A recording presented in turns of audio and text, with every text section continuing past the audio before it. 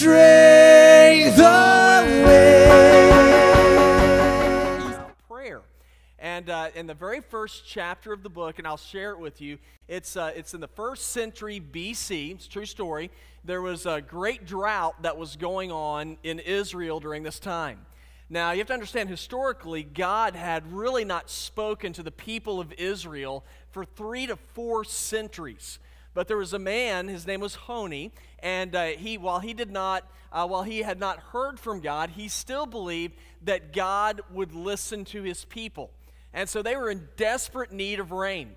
And so what he did is he walked out, and he had a staff that he used to walk, and he just simply drew a circle around himself, hence circle maker, drew a circle around himself, and he got down on his knees, and he told God, I will not leave this circle until you bring rain. And so he began to pray. And it had not rained in a very long time, and the people saw him praying, and he just continued to pray and pray and pray, and guess what happened? It began to rain. And whenever it began to rain, of course, it excited the people. It was an amazing event. But what the people are able to learn, and hopefully what we will learn as well, is that whenever God has a promise for us, and whenever God speaks, one thing we want to do is we want to go after what God promises his people. And when God lays something on our heart, one thing that we want to do, and that I hope we'll want to do, is that it's like draw a circle in the ground, and we will say, God, I believe you promised this for me, and I'm going to stay in the circle, and I'm going to pray until I see what you have promised happen. And so that's really going to be the focus for us through this month of March. And I believe if we're going to see God move and God do things, then it's going to require us to be active in our communication with God, to be active in our prayer life with God. And so today in our passage of Scripture, I hope that we're going to learn some basic lessons on prayer. The Hebrew people, under the leadership of Joshua, demonstrated through their actions how to pray and how to lay hold of what God promised his people. And so if you have your Bible, we're going to go into the Old Testament. We're going to look in Joshua chapter 6, and we're going to start off in verse number 1 in just a little bit. So Joshua chapter 6, verse number 1. And as you turn there and look, I'll just give you a little bit of background information. What had gone on in the previous book is that the Hebrew people had been in Egyptian captivity for 400 years. And then after 400 years of captivity, there was a man named Moses who came along. God appointed him, and Moses came and he led the Hebrew people out of Egyptian captivity. What that means is they packed up their stuff and they left. And they headed into a particular direction. Because God had promised his people, all the way back in Genesis 12, he said, I have a land that I've specifically laid out for you. I'm giving it to you, and we call it the Promised Land. And so after just a matter of a few weeks, the Hebrew people, they get up and they begin to leave, and they come to the Red Sea. And of course, y'all remember what happened at the Red Sea? Yeah, it split wide open. If you've ever seen that movie with Jim Carrey, it's the tomato soup, right? And it splits right open. So if the Red Sea, and the people walk all the way through it, and they come right to the border of the Promised Land. God said, "This is your land," but they didn't go into it. See, they had some spies that went in there, and there's 10 out of the 12 spies. They went in there and they came back and said, it's a great land, looks good, really neat, but there's big people that live there. And they're stronger than we are. We can't take it. And the people turned away from the promise of God. And for the next 40 years, they wander around in the desert, back and forth. And then after 40 years, they come back to the Promised Land. And they're right across from Jericho. And listen, they have some decisions to make here. Do we go in? And if we do, will we be blessed by God, or do we stay out and miss out on the blessings of God again?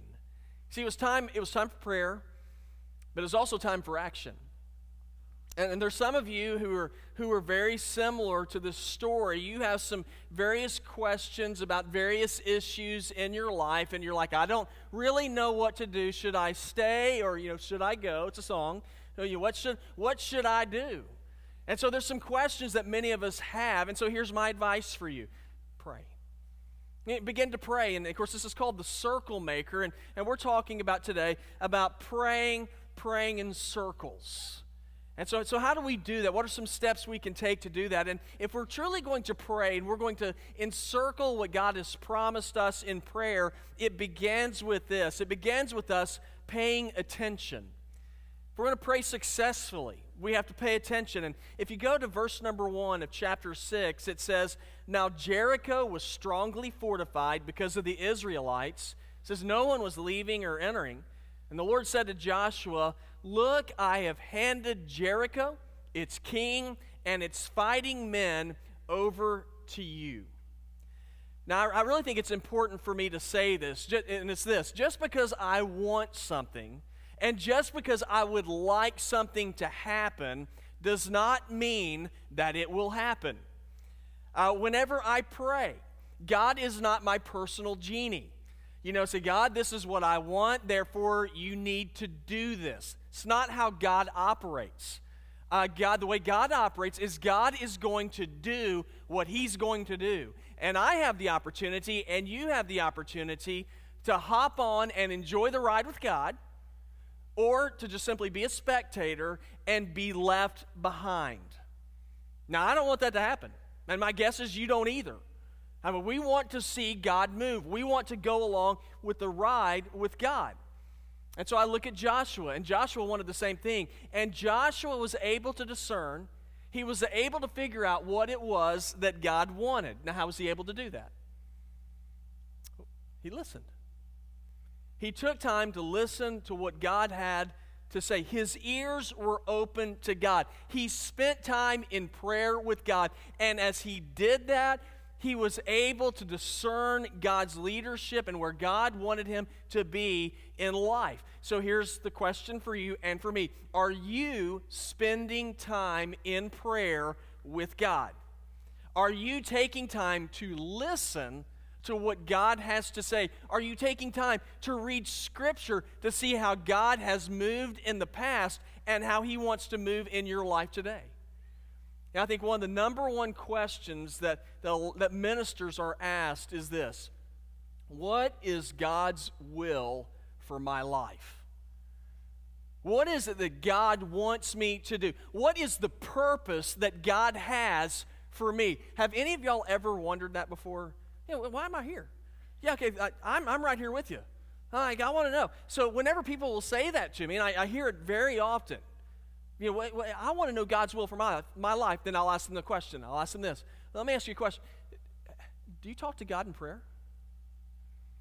I mean, do you spend time reading what Scripture has to say? And most of the time, people will respond like this: well, not really. Okay, then I think, this is a common sense issue in a lot of ways to me. So you want God to speak to you, and yet you are never picking up the phone to hear what He has to say. Right? So how in the world can I know what God desires in my life when I'm not even spending time with Him in prayer?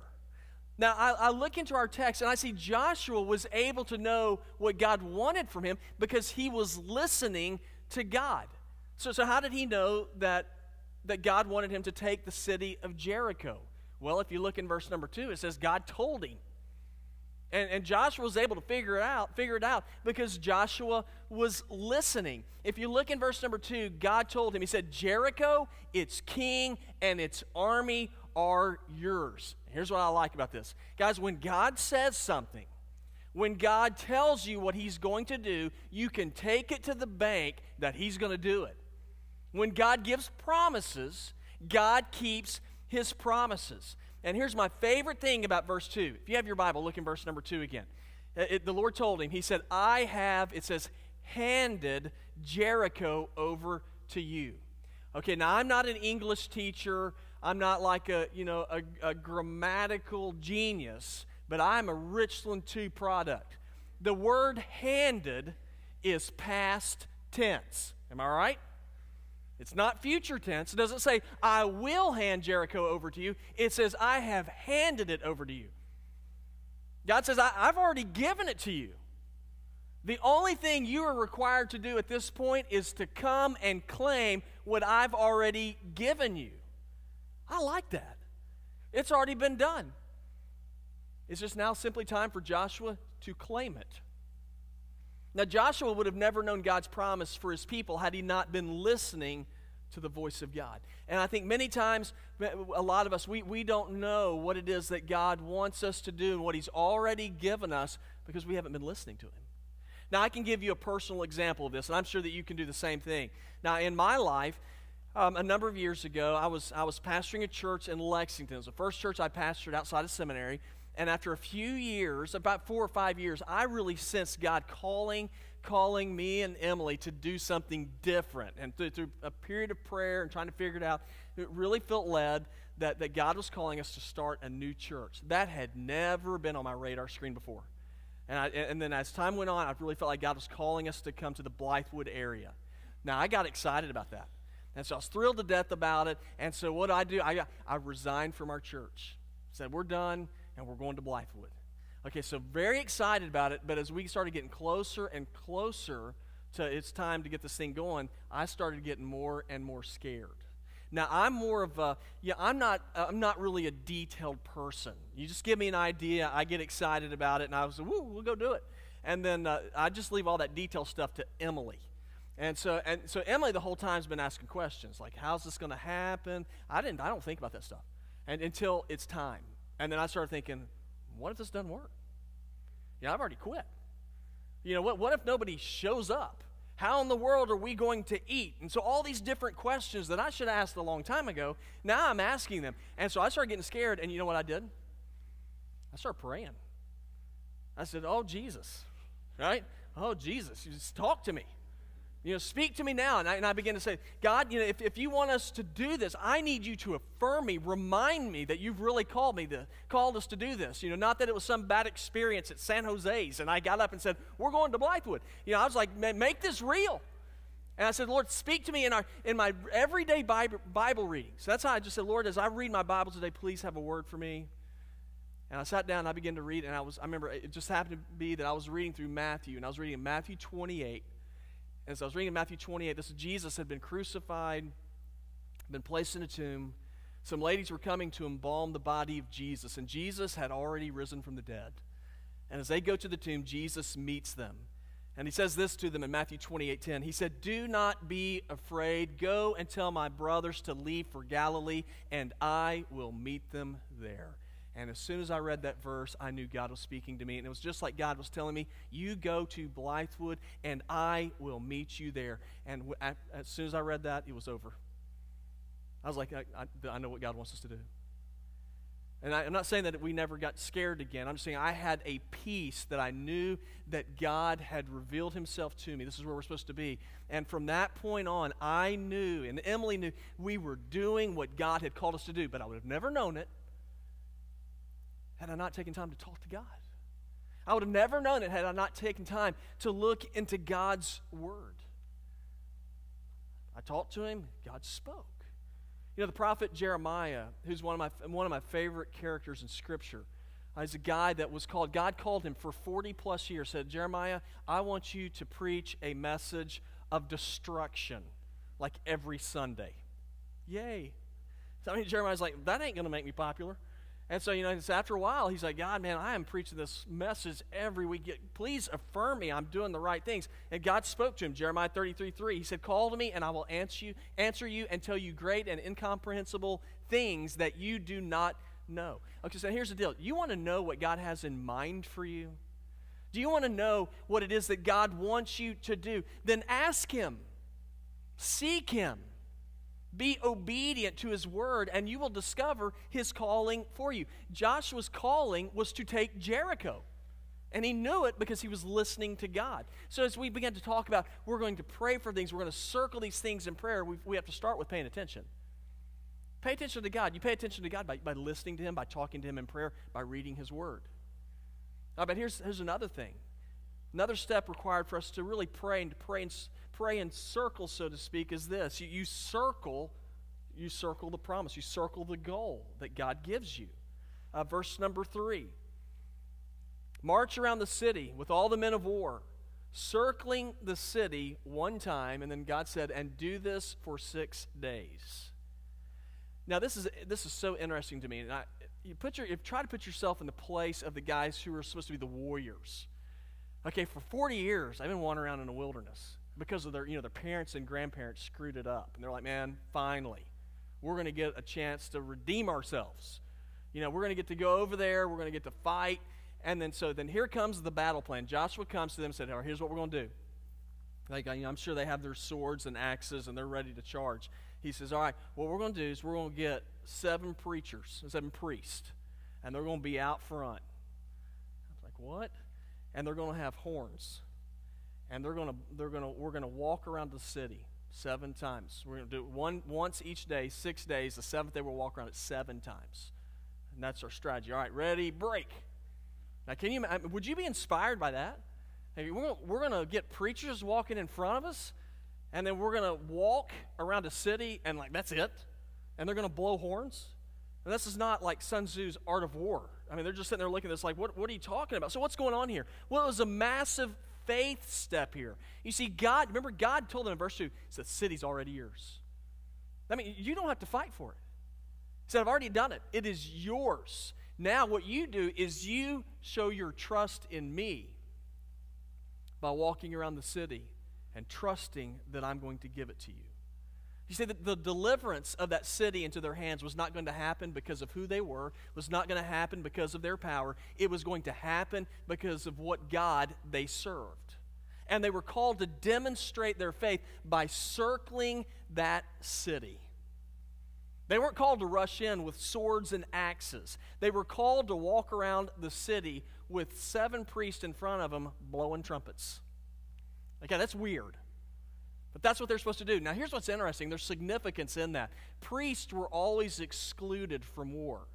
The only time when the priests were blowing the trumpets, you know what they're blowing the trumpets for? It was to signify the presence of God. And so what they were doing is they were marching around. They were letting their own people know and the people of Jericho, the presence of God is with us. God gave us your city, and He's with us. It's not because of who we are. It's because of who our God is. And our God is true. And they believed victory was going to come. Victory wasn't going to come because of axes and ladders, but because of who their God was. And they notice it says that they circled the entire city. That was a picture of them saying all of it belongs to us. That when God gives us something, He will give it all to us. Now, from a human perspective, this battle plan doesn't make sense. But this is where we have to come to, and there's times when God will tell us things that we don't understand, or things that seem, you're like, man, that is such a big thing that you're telling me that you believe God wants us to do. But that's where we have to trust God and trust that God's ways are higher than ours. The Bible speaks of this in Isaiah 55, 8, and 9. It says, for my thoughts are not your thoughts, and your ways are not my ways. This is the Lord's declaration. For as heaven is higher than the earth, so are my ways higher than your ways, and my thoughts than your thoughts. Okay, so then what's the application here? Well, when God provides us with promises, when God gives us promises in Scripture that apply to us, what we do, we circle them and say, I claim that promise. Because when God promises, did you know God doesn't lie? Okay, in my own life, here's what's happened for me. 1 John 1:9 says that if we confess our sins, He is faithful and just to forgive us our sins and to cleanse us from all unrighteousness. You know what I've done in my Bible with that? I've circled that. I believe that. In my life, there are things I've done in my life that are wrong, that are sinful, that I'm not proud of. But when I confess those sins and I bring them to God, you know what God says He'll do? He says He forgives. I claim that promise. Some of you need to claim that promise. You need to confess your sins, and when God says He forgives, that's exactly what He does. I look in Romans 10:9, another promise. It says, if we confess with our mouth Jesus is Lord and believe in our hearts that God raised Him from the dead, the Bible says you shall be what? What does it say? Come on, Richland 2. Saved. There's like 8 of us. We got to do better than that. Okay, saved. Okay, so what does that mean? I mean, this is what it means. When God makes a promise, says you trust me, you believe in me, you follow me, you believe that Jesus lived, He died, He rose from the grave, you will be saved. I don't know what else to say other than I'm circling that promise, saying that's what it means. And that promise is for me. And that promise can be for you. We need to claim those promises and say, God, when He makes a promise, He keeps His word. Okay, so what promises from God in your life do you need to circle? There's some of you, you need to circle that promise of forgiveness and quit being beat up by the junk in your past that you should have never done, that you should have never been involved in, but you were. But if you confess it before the Lord, He says, I will cleanse you from all unrighteousness. I will forgive you. There's some of us who believe, I am so far gone, there's no way that God could ever take a soul and a person like me and rescue me. And yet the Bible says when you call out to Him for salvation, that's exactly what He does. And some of us need to circle that promise. Because when God makes a promise, He does not lie. He tells the truth. There's some of you, deep in your spirit, you know that there is a person that God's laid on your heart to pray for. You circle that person and you put a circle around them and say, God, I believe you promised that person to me, to pray for them, to minister to them, and then you do it. And you pray for them until whatever God said is going to happen in that person's life, until it happens. There are people that you love and that you care for, that God has laid on your heart, and you know they don't know Jesus. You need to circle that person in prayer. As God lays them on your heart and say, Jesus, I'm going to reach out to that person. I'm going to share Jesus with them. I'm going to invite them into the church until they come. You circle that, believing that when God gives you His word, He keeps it. I love in the book that Mark Batterson wrote, he said this in his book. He said, our prayers don't need to be vague. He said they need to be specific. He said the more faith you have, the more specific your prayers will be. And the more specific your prayers are, the more glory God receives. Now, here's my question. Will we have the guts to claim God's promises? There's a whole lot of them. Will we claim His promises? Yeah, I love the story about a traveler. He was traveling through the desert mountains, and he ran out of water, dying of thirst, happens to see a cabin. He goes into the cabin. It's abandoned, but there's a little bottle of water there with a note attached to it. It said that on the note, it said, this water's to be used to prime the pump. So the pump's under a rock. It said all of it has to be used. So the guy's got a decision to make. I can get all the water that I need to get across the desert, I think, or I can take this water and drink a little bit of it. I might die a day later, but at least I'll quench my thirst now. He has a decision to make. And so what does he do? Well, he makes a decision for the long term. And he primes the pump. All right, guys, just like that hiker, sometimes God will call you and He will call me to pour everything that we have in Him before we begin to see the increase that God wants to provide in our lives. You have to be willing, and I have to be willing to trust that we can tap into the deep resources of God.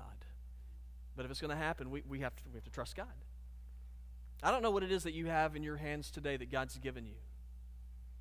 I don't know what blessings that God has provided you with, but here's my encouragement for you. Whatever God has placed in your hands, you take what God's placed into your hands and you give it to God. And say, God, I'm going to trust you. And I'm going to trust that you're going to accomplish the dreams and the desires that you have placed within me. And how do I pray in circles? You pay attention. You circle that goal. Whatever promise God's laid on your heart, you circle and say, God, I believe you have given me this. And I will pray for it until it happens, because you don't tell lies. And then the last thing I see is this, third step in praying in circles is whenever you do that, then be persistent and expectant. Persist in your prayers and expect God will answer the prayer. Look with me in verse number 12. It says, Joshua got up early the next morning. The priests took the ark of the Lord, and the 7 priests carrying the 7 trumpets marched in front of the ark of the Lord. And while the trumpets were blowing, the armed troops went in front of them, and the rear guard went behind the ark of the Lord. And on the second day, they marched around the city once and returned to the camp, and they did this for 6 days. Early on the 7th day, they started at dawn and marched around the city 7 times in the same way. That was the only day they marched around the city 7 times. After the 7th time, I love this part, the priest blew the trumpets, and Joshua said to the people, shout, for the Lord has given you the city. You know, one thing I've noticed is that when things are going well, it's real easy to be a part of whatever it is. You know, have y'all heard of like bandwagon fans? There's bandwagon fans. Right now, it is easy to be a Clemson bandwagon fan, right? I mean, the last 2 years, gosh, does it get any better than that? I mean, we play for the national championship 2 years in a row, win it this year. Man, I'm thinking about becoming a Clemson fan. Yeah, you just look at all those things, you're like, man, this is great. It's easy when things are going well. But whenever things begin to get a little bit tougher, then you start seeing, you know, who the real fans are, right? And people begin to fall off the bandwagon. Because we like to root for those teams that are always going to win. We like to root for those teams that they're never going to disappoint. All those things. Now, I look at the people of Israel, and man, there was no real reason to be a bandwagon fan of these people at this point. They've been in Egyptian captivity 400 years. They finally get a chance, and what they do, they blow it. You know, they're like the Buffalo Bills of faith. You know, they keep getting real close, but then they just screw up somehow, and then they're wandering around the wilderness for 40 years. But there were some people that believed. See, God had told Abraham back in Genesis chapter 12, I will make you into a great nation. He said, I will give you descendants that number more than the sand on the seashore. I will give you this land. There were some people who were expectant. Even though they didn't see it yet, they expected that God would keep his word. And they were persistent. Yeah, if you look in verses 12 through 14, let me ask you a question. How many times did the people march around the city in verses 12 through 14? 6. The next day, they marched around at 7. What do you think would have happened had they only marched around the city 3 times? Or if they'd only marched around it 6 times? Now, here's what I think. Nothing. If they had not been persistent, had they not been expectant, then I really don't believe they would have seen anything. Now, Village Church, I believe this. I believe there are some barriers and there are some walls that are in our lives, that are in some of our friends' lives, that we see spiritually all around us, and we are never going to see them come down unless we, as the people of God, are expectant and are persistent in our prayers that God's bringing victory. And sometimes I've wondered, how much have I missed out on because I've given up too early? Because I quit too early? How much has our church missed out on because we stopped in what we know God has promised us? Yeah, if we're going to see victory, we persist. We run the race all the way through. You know, last year there was a good example of this. There was a college runner from Oregon. I don't know the length of the race, but as he was running, he was coming down the home stretch. He had the race in the bag. And as he's running, he begins to slow down, and he begins to whip up the crowd. What he doesn't know is there's a guy from the University of Washington that is running his guts out right behind him. We have a video of it. And I was going to do it live, but it'll be better on video. Let's show that video. Let's see what it looks like. Take my word for it. There's a moral to this story. Yeah, it looked like a coronation for Tonje Pepio. He's getting the crowd. He wants the crowd to cheer his performance, and at the end he gets pipped. He gets pipped by Marin Simon of Washington. And you just can't do this kind of stuff, Lewis. You can, and you see his face, and you know no one has to say anything. They don't have to explain it to him. He'll never make that mistake again. Why did y'all laugh? Man, y'all are mean. Yeah, I mean, so you watch that. Like the guy said, he will never do that again. When you run with persistence, and you run until you cross the finish line. The people of Israel, the Hebrew people, they didn't understand what was going on. We're going to walk around the city 6 times and do it 7 times on the 7th day, but they did it. You don't have to understand. You just do it. God promises, and we'll trust God. I don't understand it, but I'm going to do what God says. Verse number 20. They've done all this, and so the people shouted. The trumpet sounded. And when they heard the blast of the trumpet, the people gave a great shout, and the walls collapsed. And the people advanced into the city, each man straight ahead, and they captured the city. Wouldn't you like to see something like that happen? Because if you will, then you have to pay attention. Here's the deal. What's God calling you to do?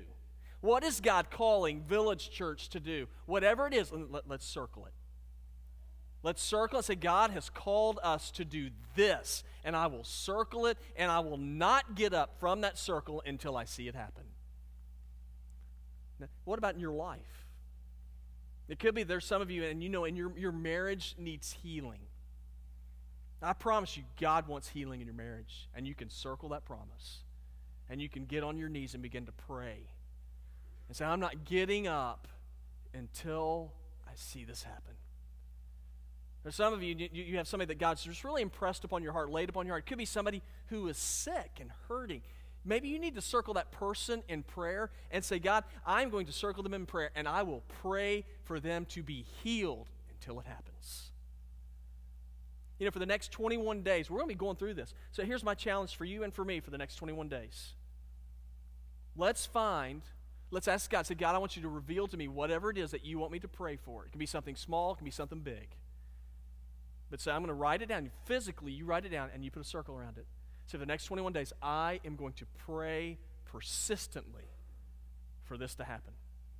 Pray for God to intervene. Now, we're not putting God on a timetable saying, God, you got 21 days to answer this or otherwise it's over. That's not what we're talking about here. We're talking about just simply being obedient.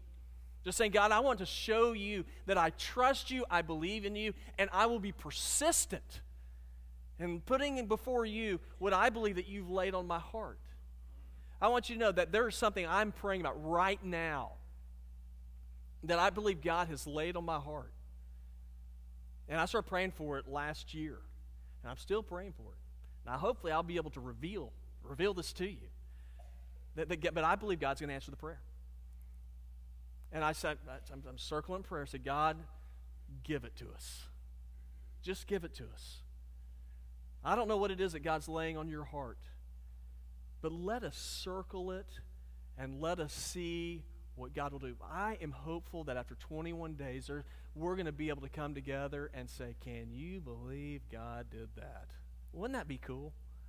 To say, man, isn't that neat how God has been? Isn't that neat how God moved in my neighbor's life? I began to pray for my neighbor, and all of a sudden, that neighbor who's a friend of mine has all of a sudden become very warm towards the things of God. That person's life has been transformed by the power of God. My marriage there's a life in it now that there's never been before, or it's been years. Guys, we need to be circle makers. We need to encircle so many things in prayer and let us begin to pray in faith that God answers prayers. Let's don't just play the game of punching the clock. Let's expect God to move.